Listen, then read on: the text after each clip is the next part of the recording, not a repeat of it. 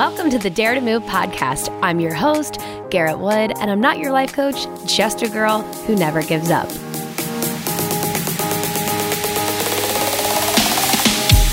Hello to my loyal listeners. Thank you guys so much for tuning in today. We have a very famous entrepreneur on today's show. His name is Joel Clark, and he is the CEO and co-founder of Kodiak Cakes, which you might have seen before at Target or your local grocery store. They started out in Utah, and interestingly enough, I was one of the early adopters of Kodiak Cakes, not because I was, a child going to the supermarket and buying it, but because my grandmother, who is very, very passionate about whole ingredients, especially whole wheat, bought Kodiak Cakes when they were really new. They actually, like I said, started in Utah, but they went to a bunch of ski towns like Jackson Hole and Snowmass and throughout the West, truly. And the reason I love today's episode is because it is going to give you guys out there hope who just feel like it's not working and it's never going to work. And you have those negative thoughts creep in. Joel is going to just incredibly inspire you today because he spent over 14 years chasing this mission of getting Kodiak Cakes up and off the ground. And at that point, it was just one simple product, one simple, really tasty product, that is. And now they have a ton of different products, you guys. They have oatmeals, they have muffins, they have waffles, they've got the pancake mix, they've got gluten-free, they're all kosher. So many amazing things. And I have links in the show notes for you guys to check out all of their products. But today, I'm really excited for you to get inside the mind of Joel Clark because he's eternally positive. He's got a great work-life balance. And again, he is my favorite mantra: never give up. You are going to laugh when you hear how many times he quit his job and then went back to Kodiak Cakes and then got another job. It's just so inspiring. And I hope, again, that you leave today's episode feeling like you can hold on. Keep yourself in the game. And if you guys are new to listening and maybe you don't follow me on Instagram, I want you to know that today we are offering a $50 gift card to whoever leaves a review on iTunes in the next 24 hours of this dropping. And it will help me if you also follow on the Dare to Move podcast Instagram. So all you have to do to be applicable to be in the drawing for a $50 Kodiak Cakes gift card that Joel has so graciously offered is leave us a review. It's super helpful for us to make our way in the podcast world, and we appreciate you listening. So leave us a review, positive, negative, constructive criticism, you name it. We are open to it, and you will be applicable for $50 towards Kodiak Cakes. Thank you guys so much. And without further ado, I welcome Joel Clark. Well, to get started, I like to usually jump in with a quote and then a question that I ask everybody just to get my listeners a little take on who you are beyond just your title. So we're going to start today with a quote that I kind of thought of you when I read it. And the quote is from Jeff Bezos, and it is: "I knew that if I failed, I wouldn't regret that, but I knew the one thing I would regret is not trying." And I would love to know how that strikes you. Yeah, I think that resonates like crazy. It really does. And I think it kind of, I'll just tell you this, it kind of takes me back to a time when in 2008, I actually left Kodiak Cakes for a while because I completely left it. And not a lot of people know. It's not like a widely known part of the history of Kodiak Cakes, but yeah, I left for about 9 months.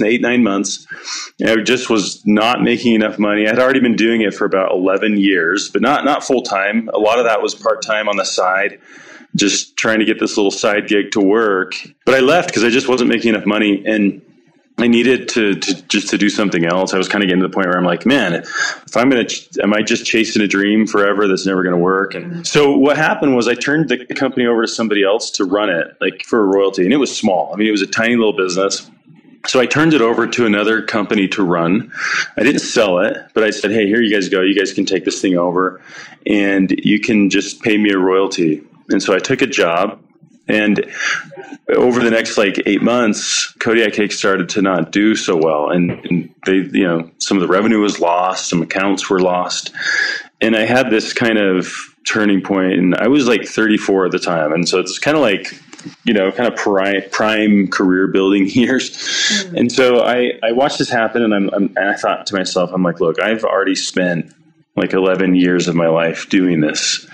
And so I made the decision to take the company back, which I had a right to do in the first year. And I quit my job again, which I say again, because I had already done that a couple different times for Kodiak Cakes. And so I decided this was the third time that I had actually quit a full-time job to go and do Kodiak Cakes full-time. So I made the decision to quit and jump back in.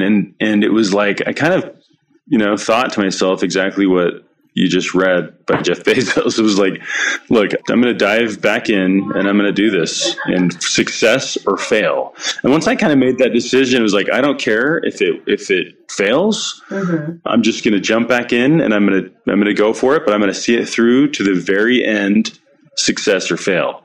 And so that was actually good, because I never looked back, and I incredible took it back over and kind of had a restart. And that's when I hired Cameron, who's now our president, and the two of us just started cranking on Kodiak Cakes, and we started to make it happen. But yeah, I love the quote. That's a great quote. You gotta try. You have to do it. I appreciate you sharing that, because I think I don't want to say a rite of passage, but I've heard that from a lot of other founders. And someone recently said, burn the boats, don't have a plan B. And the other reason I love that you said that is because I have some friends that want to start companies, or have talked about starting companies, and their fear is when you're out of the formal job, you don't have a formal job with a 401k situation, that you worry, well, if I don't have a job for 3 months and it fails, then how is that going to look on my resume? And should I stay in a company for a full year before I go off to work on my side hustle, because I don't want that weird glitch on my resume that says I wasn't there for a full year? And I would say it's about the story you tell. But what I'm curious to know is, when you had the job that you went back to in 2008, did you stay up at night thinking about Kodiak Cakes?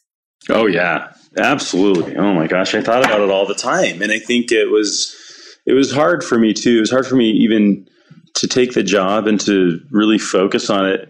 And I remember really giving it my best effort, but also feeling oh man, if I could just be in there doing it full time, I think I could make it happen if I could just stay in there a little longer. And I think that's the fear is that you chase a dream that never works. So that's always a fear that's kind of in the back of your mind. But yet also, when you really are passionate about something, it's hard to not think about it and to not want to do it. So that's really hard. That's really, really hard to do. So yeah, it was difficult. It was a difficult time.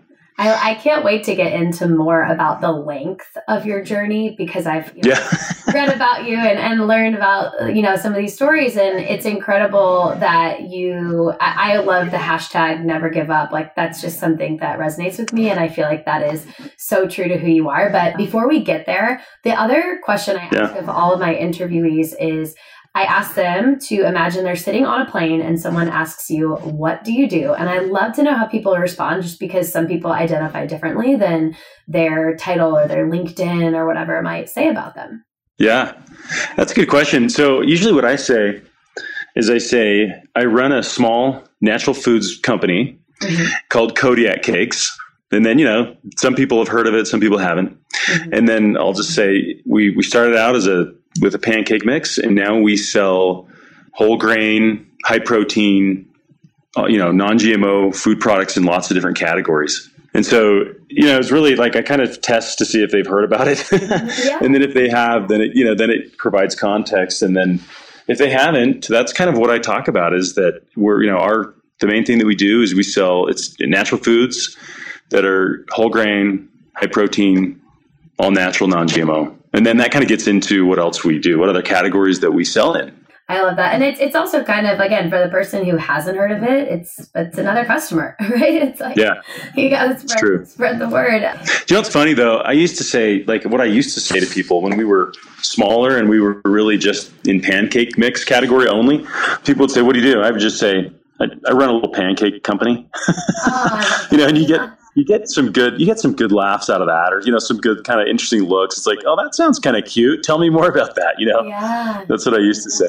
Oh, that's awesome. So take us back to where this started, because when I read about your story, it really started back when you were a kid. So can you tell the listeners that story of where you grew up and how Kodiak Cakes has kind of been with you for longer than they might realize? Yeah, it really has. I never thought when I was growing up that I would be selling pancake mix. It was my mom's recipe. In fact, it was her dad's. So really my grandpa's recipe. And it was awesome. It was good. It was like my mom was into healthy eating our whole lives. She was. And when we were growing up, everything was whole grain, whole wheat. She had her own wheat grinder in the garage, and she'd grind fresh wheat. I know, she was into it. And she made, I grew up on green smoothie when I was in the 80s, it was green smoothie every day. And she would grow her own sprouts in these little mesh framed, wire mesh things that were wood framed. And it was, it was really fun.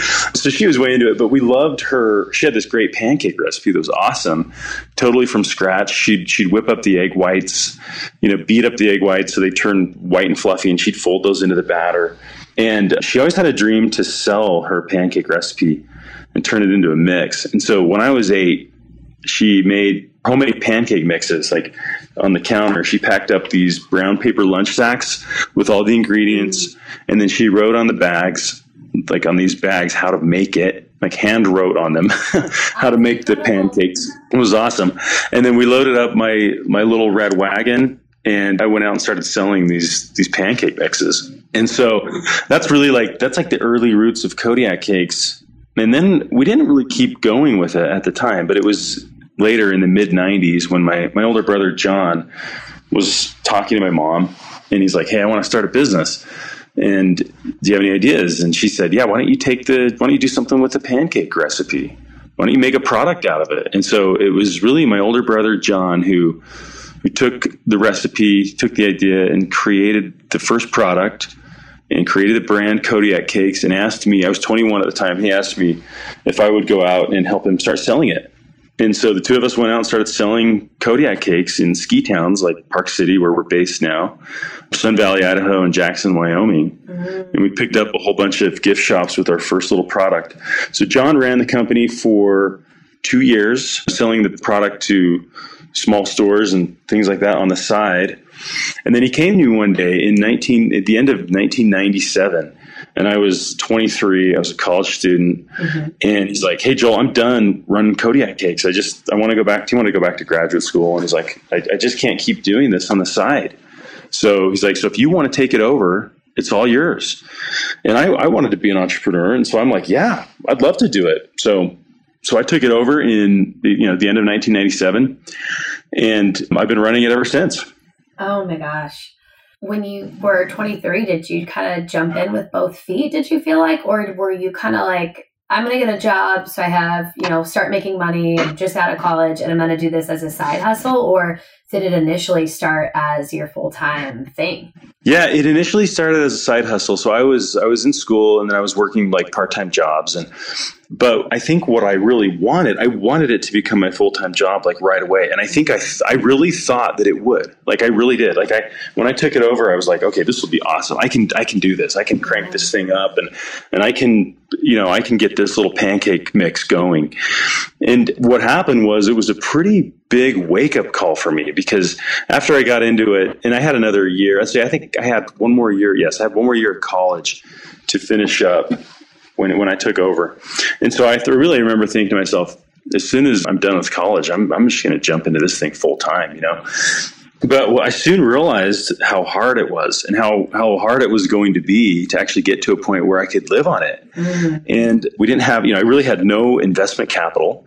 I was just bootstrapping this thing along, and had no money to really, to put into more products or to put into growth. And so the wake up call came pretty early on. It was like, hey, this is going to be a long road, and it's not going to be as easy as you thought. And I think that wake up call was humbling. I think a lot of people, when they become entrepreneurs or start a business, I think you're excited, you're passionate. You're like, okay, I'm going to get this thing rocking and it's going to go fast and I'm going to build this company. And, sometimes that happens for people and they get really lucky. But I think for most of us, it just is a grind for a while. It just takes time. I think you're an entrepreneur, right? I mean, maybe you experience some of this stuff, but it's like, it's a grind and it takes time. And you kind of realize, I'm going to have to commit to this thing for a while and I'm going to have to stay passionate.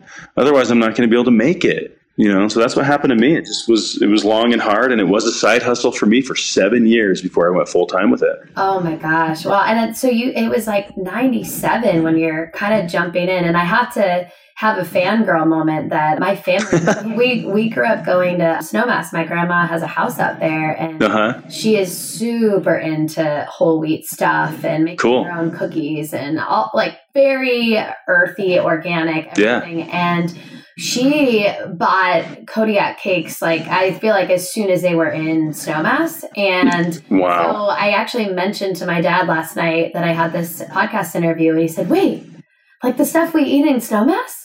That like, he was so excited because it's definitely a family favorite for us. And that's awesome. I couldn't forget to mention that. Love it. Yeah. Love hearing that. So when you're working 7 years, I want to briefly touch on this point between from 97 to more than that, I guess way more than 7 years, from 97 till you wind up on Shark Tank. Like, talk to us about that gap. And one of the things I'm interested in knowing is, as a side hustle / maybe you're getting into it more full-fledged, did you hire people? And if so, like, how many people were you able to bring on to help you to be ready for Shark Tank? Yeah, good question. So 1997 to 2014 was like, a slog, it's like this, like, I had another friend who's got a business, and he sometimes calls it the slogathon, it's like getting through, it just took a long time. But 1997 so I'll just kind of break it up just a little bit. So 1997 to 2004. So those were like kind of the first 7 years for me. So I did do it 1 year full time. So after I finished school, then I worked for a management consulting company for a couple of years. And then I did quit my job and I went full time with Kodiak Cakes for 1 year. And then I decided to go back to graduate school. And I was kind of like, man, it's either now or never. Like, I'll never do it if I don't go now. So I had this opportunity to go.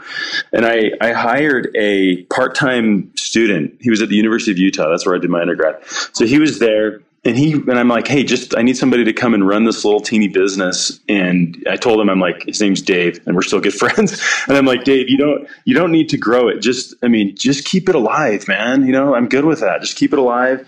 And that's cool. So he ran it while I was gone, and he did a great job. And then I came back from graduate school, and I couldn't go back to Kodiak Cakes because I just needed to earn more money. I had student loans now. And so what I did is, and Dave was graduating, so he took a full-time job. And so then I hired my brother-in-law, and he was a student at the University of Utah. So he ran Kodiak Cakes from my in-laws' basement for another year and a half, 2 years, while I went back to this consulting firm. And so finally, in 2004, I got Safeway nationally to carry our product, carry Kodiak Cakes. And we just had it was awesome. And we just had the one product, one SKU. And I'm like, okay, I think I could live full time on this again. So I quit my job again. That's the second time. So that was in 2004. And so I went into Kodiak Cakes full time. And so it was just me. I set up an office in my parents' basement. And my dad, he was 65 years old and he was retired. And he's like, hey, Joel, how about if I help you? And we build this little company together. I'm like, let's do it. And so my dad's the best guy. And he was 65, full of energy. You would never, ever in a million years know that he was 65 and had already finished up his career, So here he comes to start a business with me. And so the two of us, we spent the next 4 years just working on Kodiak cakes together, and we had a great time. It was really fun. So we built the business from like $150,000 in total revenue when we started, which is like nothing, and we got it up to $800,000 in revenue in 2008, at the beginning of 2008. Amazing. So we got some good, we had some good growth, but here we were just still kind of bootstrapping along. I was barely making any money. And at the end of 2007 is when, the economy started to kind of blow up, kind of fall apart, And so I wasn't making enough money, and fuel prices were going up. Wheat prices were at all-time highs. And my dad was barely making anything. I mean, he was kind of doing it for free to help me. And so that's when I said, hey, all right, I'm leaving. So I went and took that job in running a little home healthcare agency. So I did that for the next 9 months. And that's, I said this already, but then I quit and went back into Kodiak Cakes in the end of 2008 and kind of restarted again. And so this phase is like kind of 2008 to 2014. Mm-hmm. And it's kind of like this restart phase. I went back in, quit my job for the third time to do this little company. And my dad by then was about 70, so he was going to retire. And so that's when I hired Cameron. So Cameron Smith is our president. And this was 2009 when I found him, and he was just graduating from the University of Utah, first job out of college. And I didn't have the money to hire somebody that had a lot of experience. I just didn't. So I needed somebody young. And I hoped that could just jump in and help me build the business and take on a lot of responsibility at a really young age. And that's exactly what he did. And so Cameron just became my right-hand man, Yeah. And he just really became exactly what I needed. And I made him a co-founder, and he, over time, just the two of us over the last 10 years, just worked side by side to build Kodiak Cakes. And he just became a real asset to Kodiak Cakes. So he was the first real employee. And then over time, we started to grow. Yeah. And then, I'll just tell you, 2014, up to that point, we started to finally get some momentum. Mm-hmm. And that 2014 really became kind of an inflection year for us. And so leading up into that, so we had just gotten a couple products into Target, but we needed some publicity. We really needed some exposure. But we didn't have a lot of money. I mean, I think going into Shark Tank, I think the business was around $2.5 million in total revenue. So we were starting to get a little bit of momentum, but we were teeny, and there were 4 people. We had 4 employees. So Cameron comes to me one day. He's like, Joel, I'm going to try to get us on Shark Tank. And I'm like, go to town, man. I had never even seen the show. Like, I knew what it was. I had seen like bits and pieces online or whatever, but I'd never watched a full episode. And so I'm like, yeah, go for it. So he sends an email into the show, and I've still to this day never seen the email, by the way. So he emails the show, and then we forgot about it, right? I forgot about it. And a couple months later, they email him back. They're like, hey, we want to talk to you guys. We like your story. And so we want to bring you guys on the show.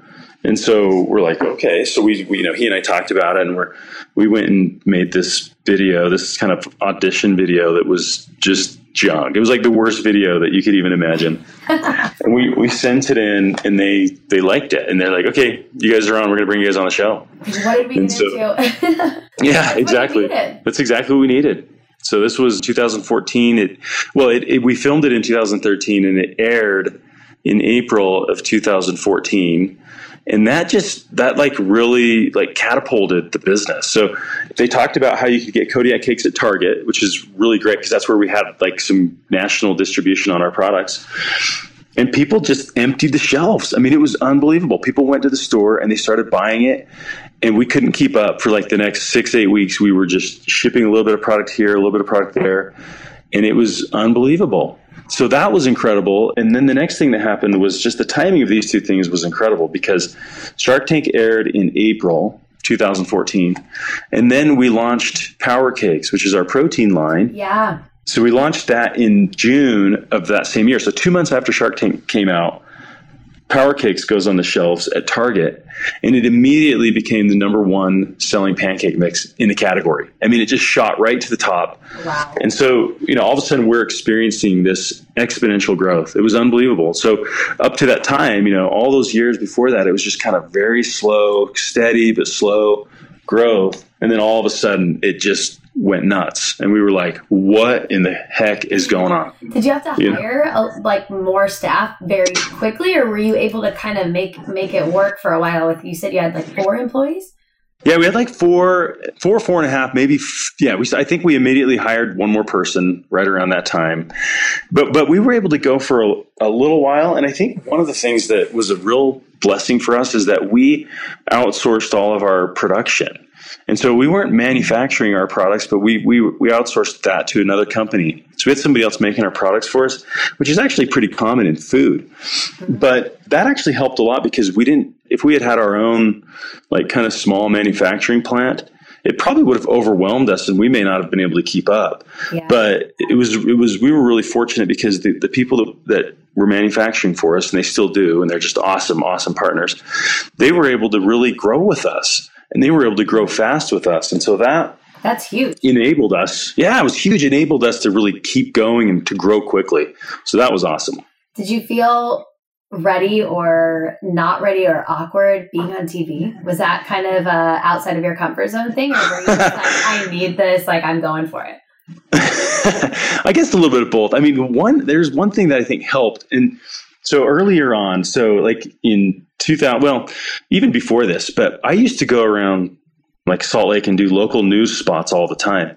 And so it was kind of free publicity going on the news. I'd go on the news and make recipes and talk about Kodiak cakes. So I used to do that. I did a ton of that because it was free. This was even pre-social media days. This was what can you do? What scrappy things can you do for marketing that don't cost a lot of money? And one of those was publicity. So I used to go after it and go on Call the News and go do a spot. And, I'd create recipes and I'd pitch them. And I'd say, hey, I've got this recipe. Can I come on and do a segment? And they'd be like, yeah, come on, let's do it. So I got, I never got awesome at it, but I did it enough to at least feel okay, I think I can handle this, Mm-hmm. But even with that, it was nerve-wracking as heck. I mean, it really was. It's they kind of set it up to make you nervous because that's, they want you to they want you to be nervous. That's good TV, right? It's reality TV. So I think another thing that we did was, so yes, it was nerve-wracking, but another thing that we did that helped a lot was we went, so I have a friend who has a PR company here in Salt Lake City, and we went and did some media training. And I had done that before, but it had been a long time. And I think that was honestly really helpful. So we went into his PR company and we just he trained us and we talked about different strategies. And so, for example, when you go on Shark Tank, when you first walk down that hallway, mm-hmm. and then you kind of get to the place on the carpet where you stand and where you're kind of standing the whole time talking to the sharks, mm-hmm. before you start talking, they make you stand there for a minute in complete silence. It's awkward. Yeah, it's completely awkward. So you're standing there. And so he knew about that and we had heard about that. So he's like, look, don't give him any weird looks. Just kind of sit there with a kind of a half smile, and don't give him any opportunity to get awkward looks that they could use against you later. So that actually helped a lot. So, so just some, techniques like that we just prepared. And I think it helped us to be a little less nervous. Hey guys, sorry to interrupt. If you didn't know, I am the CEO, founder, and head coach at Crossroads of Fitness, and our claim to fame is the Dare to Eat Fat Loss Program. I wanted to let you know that we are actively taking on new clients. I have 2 other lead coaches right now. And if you are interested in losing 6 to 12 pounds in 12 weeks, we want to work with you. We teach what is scientifically proven to be the sustainable rate of fat loss. And you can check out the links in the show notes that will take you to our program offerings on our website. You can always email me or DM me on Instagram. I am happy to enroll you as a new client. I would love to work with you. If you have any questions, let me know and dare to eat. Did you feel like have you had a point in this whole journey where you felt your own definition of success, whether it was, selling the shells out at Target or getting picked up by other retailers? Like, what was it for you when you felt that? Oh, wow. That's, gosh. Okay. Do you know what? That's such an interesting question, because I think what is interesting is I've never really felt that. I think there's a glimpse of that, though. Okay. I've never felt, and I'll tell you why. I think I've never really felt that, because I've always just felt, you always feel incredibly vulnerable. There's never, it's like, if you have a day, like I find myself, like if I have a day where maybe I felt like on top of the world, like I'm like, oh man, that was a good day. We're really making things happen. We're like seeing success.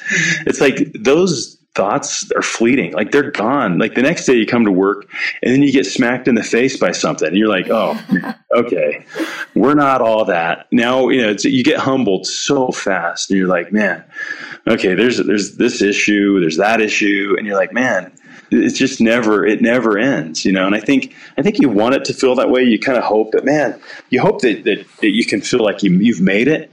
Mm-hmm. I don't think you ever really do, and I think it's good because it keeps you on your toes. It keeps you competing. It keeps you innovating, and it keeps you feeling like you're the underdog, and you've got to compete because, we're competing against these big, massive companies like Kellogg's and General Mills and some of these big companies that have a lot more resources and people than we have. And so we always kind of feel like we're the underdog, just trying to break through and make it happen. I will tell you, though, there was one time where I kind of felt like, wow, this is cool. We really did make it to this new level where we can compete. And I think what that was when we started to really be able to attract an incredible team of people. That's where I really felt that. Oh, that's cool. Were you just having people like email you guys, call you like, hey, are you hiring kind of thing? Or did you actually put something out there to the universe like, hey, we are hiring, and, get flooded? Yeah, I think it's a little bit of both. We have definitely put ads up, but I think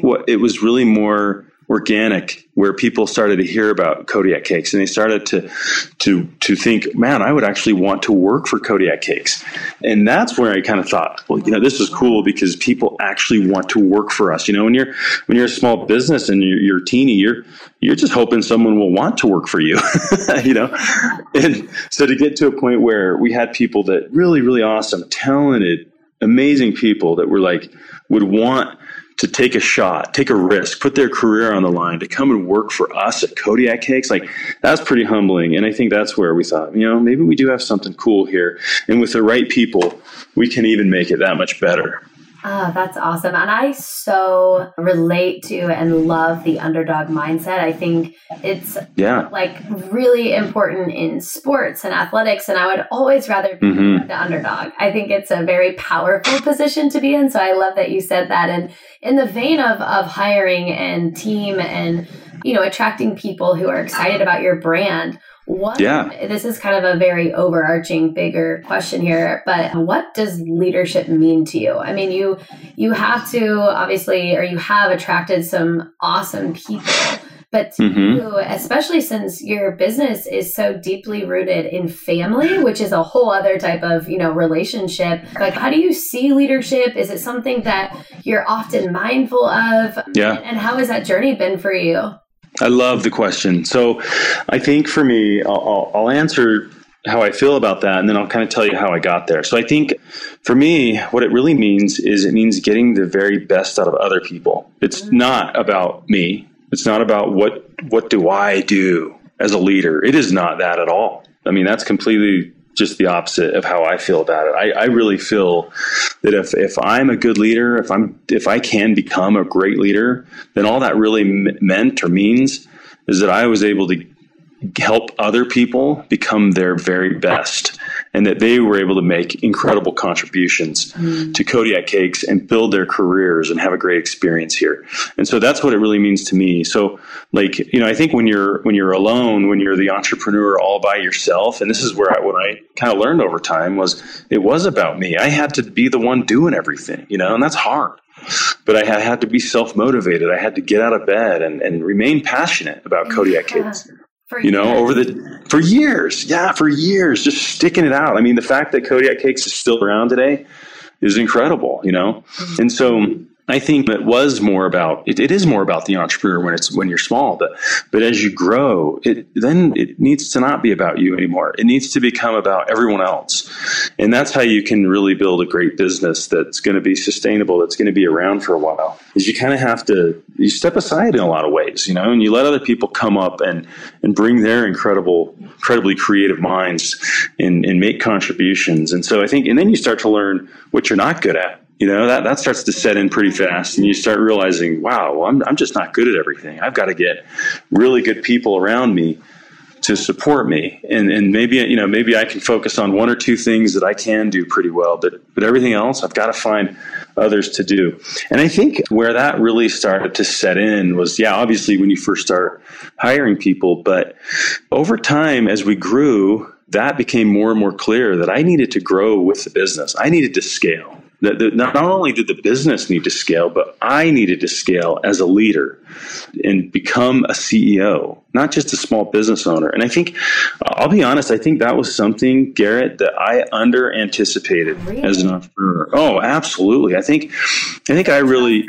Was it like the trust or the worry that you've lived with for so long of like, I want this to work, that you worry if you step away that it's not? Or was it just, tell me about that. Well, I think what I under anticipated was just how hard it would be for me to scale and to become, a leader of a bigger team of people, because I think it's just a different set of skills. It becomes more about everybody else than just about you. I don't think there's enough people talking about the transition that an entrepreneur makes as the business really grows into what it is like to run a big business and become a CEO and not just a small business owner.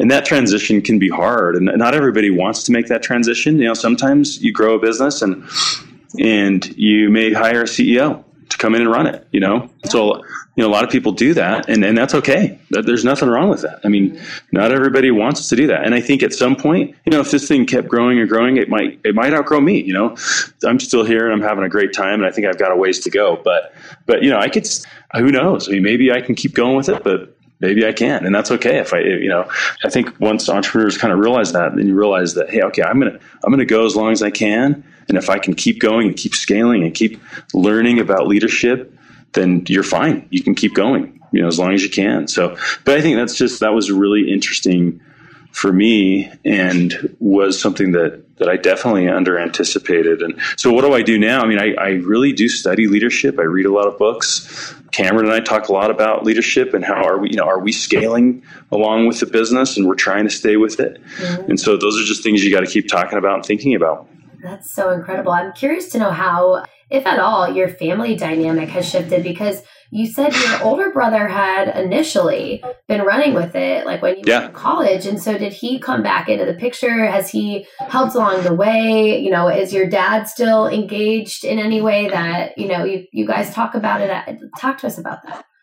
Yeah. So what happened was after I took over from my brother John, so John then pursued his own career in healthcare. So he went into like hospital administration, and he never came back into the business, but he and I stayed, he has ownership in the business. So he retained some ownership in it. And so that's been great. It's kind of kept us talking about it. And it's been a common, it's been something common in our lives that we've been able to have, although he hasn't worked in it day to day. But yeah, he was a board member for a long time. And so we would talk about it all the time. And then my dad as well, like once he retired, he didn't come back into it, but he would do projects for us sometimes. He formulated some products for us, and my dad was on the board for a long time too. And then my dad has some ownership in it as well. So there definitely are still ties, but they're not involved day to day. And I think that's been okay. I mean, it's been good. It's been a great thing for all of us. And I think it'll benefit all of us in different ways. But yeah, I think those types of dynamics can be tricky for some people. Some people just remain a family business, and lots of family members work together over time, and that can work. And I think the way that we've done it has worked out really well for us.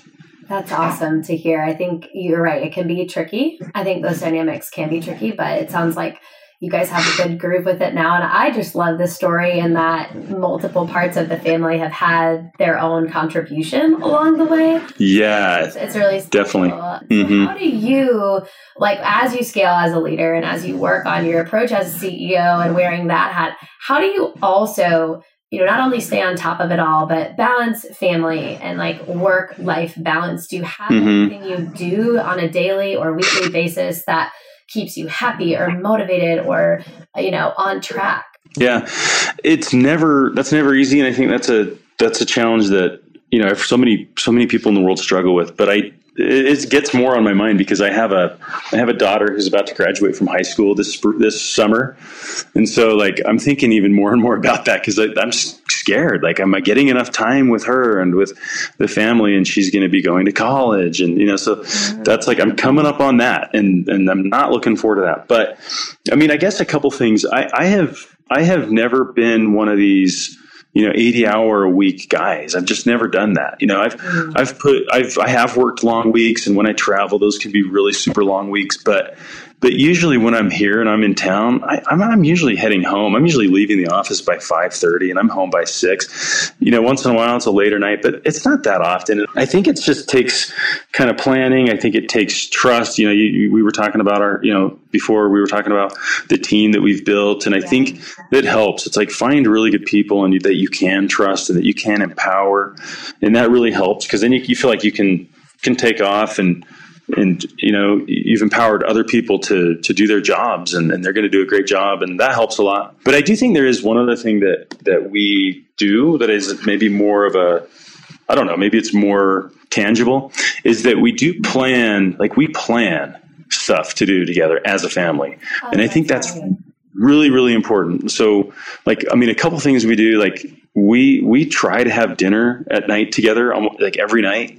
And that's not always possible because people are playing sports. Some of my kids are doing different things, but we try to sit down and eat dinner together every night when possible. Like that's part of the plan. And then we plan trips. I mean, we actually put things on the calendar and make sure that we're deliberate about our family time, that we're doing things together. We're going on a trip or this weekend, we're going to do this and we're going to do that. So we make efforts to just plan things. And I think that's probably one of the biggest things to do is just put things on the calendar and make it happen. So I think that's helped a lot. I think that's really good advice because people always talk about it or say, oh, when I finally have time. But if you don't put it on the calendar, it's not going to happen. Yeah. And those trips and even just dinners, I miss that about, growing up. We did that as a family too. And that's awesome. They're like the best memories. They really are. And I appreciate you saying that. I think a lot of people need to be reminded of that because it's so easy to just eat quickly and sporadically and all of that. Yeah. I think that's really, really good advice. And I'd love to know what else you are, aside from maybe some cool trips, what are you jumping out of bed for? What's getting you excited right now? Well, always new products. That's one of the things that I look forward to in Kodiak Cakes the most is the new product pipeline and what are we launching? And so I'm still really involved in that. We have a new product development meeting every week. And it's I love the meeting. It's we're following up on the new product process and where we are and then talking about what's next and what else are we going to launch. And I think the reason why I get so excited about that is it feels like kind of starting a new business every time, right? It's okay, we're going to launch. It does. It's okay, we're going to launch this new product and it feels like a startup again. It's okay, here we go. Let's see if this is going to work. I mean, it may not work, but let's hope it does. And that's incredibly fun. And so I get excited about that. That's super cool. I actually put on my Instagram story that I was going to be connecting with you. And if anybody had any questions, and somebody actually asked, they said, I wonder if they'll ever get into or break into the overnight oat trend. And so I guess this is kind of a two-part question. If you guys are, because there's so many trends, right, with natural foods and just the wellness space and how conscious consumers are now becoming with what they put in their bodies and the quality of food that they're eating. And so I'm just curious on maybe your approach to what's going on in the industry and how you decide what you're going to launch next. And then why you would or wouldn't maybe go for something that's trendy like overnight oats. Yeah. Okay. So That's a good one. I'll tell you this. We are going into the oatmeal category, for example. So we do have oatmeal in a cup. Yeah. I've had it. Oh, cool. Awesome. And so that one's actually funny because sometimes it's us looking at a category and thinking about a certain category that we think needs innovation, right? So often we'll go after a category that is maybe a quiet category that hasn't seen a lot of innovation, that needs innovation. That's kind of been our main strategy. But the oatmeal category was a little different because we created these our first oatmeal in a cup was, I think, in 2013. And we were, as far as we know, the first to launch like a high protein oatmeal in a cup. But, they just did okay. And we were focused on other categories and we weren't focused on that category. And so last year we were thinking about getting out of that, just kind of discontinuing those products. And one of our buyers came to us and said, in fact, it was our target buyer. He came to us and he's like, hey, I think you guys could do really well with oatmeal in a cup. If you guys just redid your oatmeal and kind of relaunched it. And at first we were like, really? Because, that category didn't really feel to us like it needed, like it was a dead category. It felt like it had some innovation, But he's like, I really think you guys could do great. And so we thought, well, let's give it a shot. So we revamped our oatmeal and we put it into the stores and it did great. And it's really doing well. And so that was really more of an example where the buyer came to us and said, hey, here's an opportunity. I think you guys could do really well here. And so then now we're launching into kind of your single serve instant oatmeal packets. Mm-hmm. And so those will launch, in a couple months. So we're excited about those. So my point of that is overnight oats that could happen. I mean, that's a great idea. And that could be another innovation for us to kind of do something different in the overnight oat space. Yeah. So cool. Love the question. Yeah, of course. I think, I always saw overnight oats as like things people just make on their own, at home with any type of oatmeal, whatever brand they're using. And then I actually teach fitness classes at Barry's Bootcamp, but we've had a couple different brands come in as to test out with us. And I think there's like a lot of storage issues with that, which is probably a whole other ball game, but there's so many things. And I think that it's awesome that you guys are still innovating and, going beyond the initial recipe. I'd love to know who has inspired you in your life, because I feel like you've had probably some great influences and then, before this journey and during this journey. Yeah, I mean, I think it's funny. People talk about their parents, but I mean, I really will say my dad has inspired me a ton. Like he taught school, so he didn't make a lot of money doing that, but he always had a side hustle going on, side business, and he was really entrepreneurial. And I think I learned got a lot of my entrepreneurial drive from my dad. And so he was the type of guy that was like, look, nothing's going to get handed to you. If you want it, you go get it. You're just as talented, just as capable as anybody else in the world. So if anybody, why not you? If anybody can do it, why can't you do it? And so I think he really did inspire me a lot. And I really felt like I learned that mentality from him. He was really kind of a self-reliant type of guy that was going to go after it. And he loved teaching. Like he loved it. And he had a huge impact on kids. But he knew that he could have made a lot more money other places, and he had other opportunities to quit that at times in his life and go and do other things. And so, but he didn't. He stuck with it because he loved it.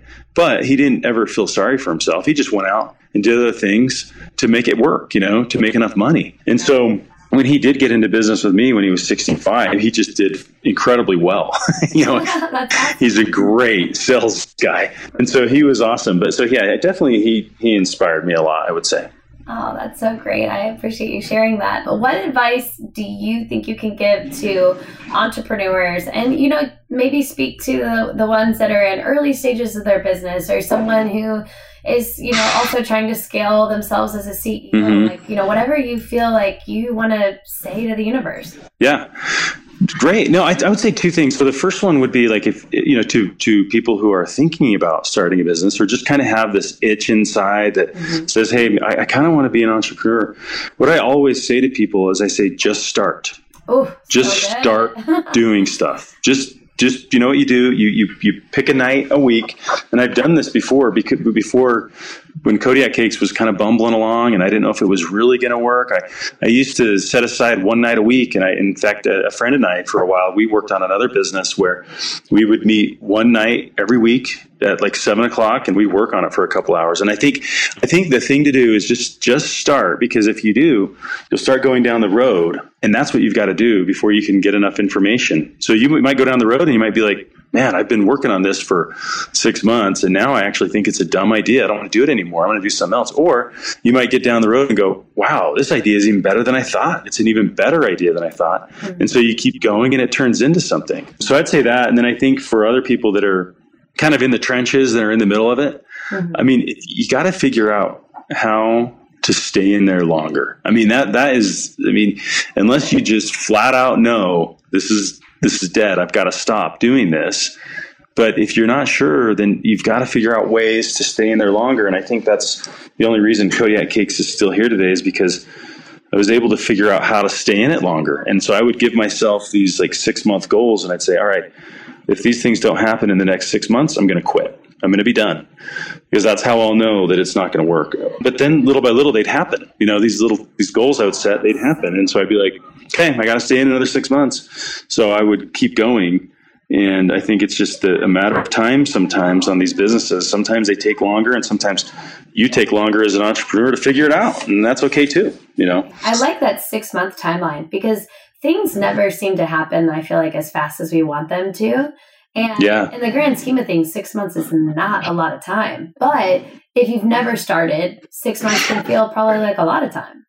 Yeah, it does. It can. And I think the other thing, like you mentioned before, it's like, you know, people worry a little bit about what's your resume going to look like if you have this empty space, right? And I used to worry about that a little too. And I worried about like my early part of my career, and was I, you know, the opportunity cost of chasing this business and not having a job where I'm building skills. And that's a fear at times, and that's a concern, and it's hard to deal with that. But I think on the other hand, I don't think it matters as much, because I think employers like look at that and go, man, you gave it a shot. That's really cool. That shows drive. That shows passion.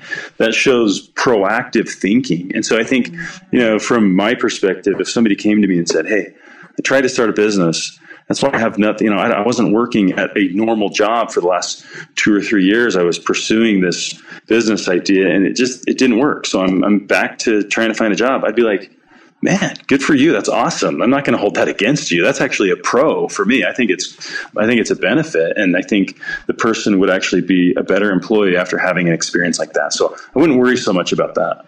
I think that's really good advice, and I think a lot of people need to hear that. So that gives a lot of people hope today. And I feel like I'd be remiss if I didn't ask you to talk to the listeners who don't maybe know about Kodiak Cakes. Like, what is so awesome about it? I always give a formal introduction before our recording begins with each episode, but I want you to like speak to them and talk to them about it and like why you love it, and so that they can know about it if they don't. Cool. Yeah. So, I mean, you know, we talked about how we started out as a pancake product. I mean, that was really what we were for a lot of years, was whole grain pancake mix and made of natural ingredients that tasted good. So we've really gone after, like, the main things that we've really tried to pursue are taste, nutrition, and convenience, like all in one.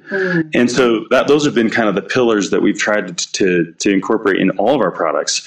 They've got to taste good, or no one cares. We wanted products that were healthier. And so everything we do is always whole grain. We don't use white flour. We don't use refined flours. So whole grains, and then natural non-GMO ingredients. And so started out as pancakes, but then we always felt like we could do that same platform in other categories, you know?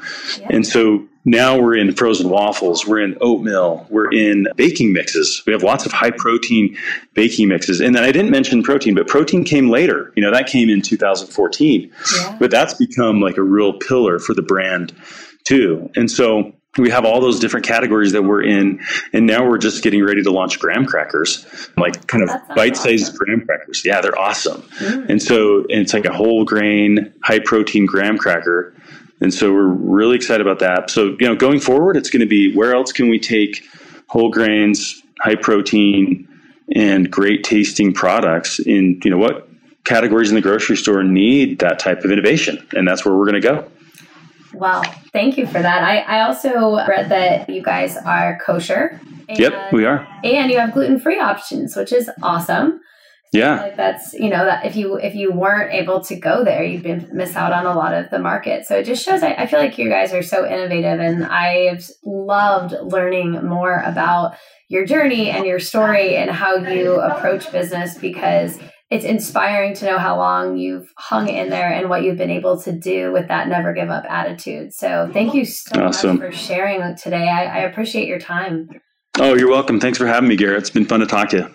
If you guys are putting up your preach hands and nodding your head yes to things that are said either out of my mouth or out of my interviewees' mouths, and you so relate, we would absolutely love to see you post about our podcast in your Instagram stories. Please also comment on our Instagram Dare to Move podcast posts. If you do a post in your stories 3 times and you comment on one of our podcast posts and you give us a review on iTunes or whatever platform you are using, we will be rewarding one lucky person every month with a $100 gift card to Amazon. Your comments, your feedback, your critiques, and your reviews are so helpful to us. So thank you for those of you who have done them. And please help us out if you are enjoying our content. It helps us out when you share it with your community and when you tell iTunes that we're doing a great job. So please comment, please share on Instagram in your stories, please comment on our Dare to Move podcast post, and we will enter your name into a drawing for $100. Easy money, guys. Thanks again. Thank you guys so much for listening. If you want to connect, you can reach me at Garrett N. Wood on Instagram, or the podcast Instagram at Dare to Move Podcast. Imagine that. I hope you have an amazing day. And just so you know, our podcast is where we explore all the productivity hacks, business scaling tools, and unique characteristics and personality traits of entrepreneurs leading the way in the portfolio lifestyle. Get inspired, gain actionable steps, and feel like you're connecting with genuine people who are making an impact, all by way of careers which they designed. And that being said, if you are someone doing any of the aforementioned, I would love to have you on the show. I obviously explore my network and reach out to the people I know, but I want everyone to have an opportunity. So do not hesitate to reach out and request an interview, and let me know if you know somebody who you think would be really exciting for the Dare to Move podcast to interview. I hope you have an awesome day, and as always, dare to move.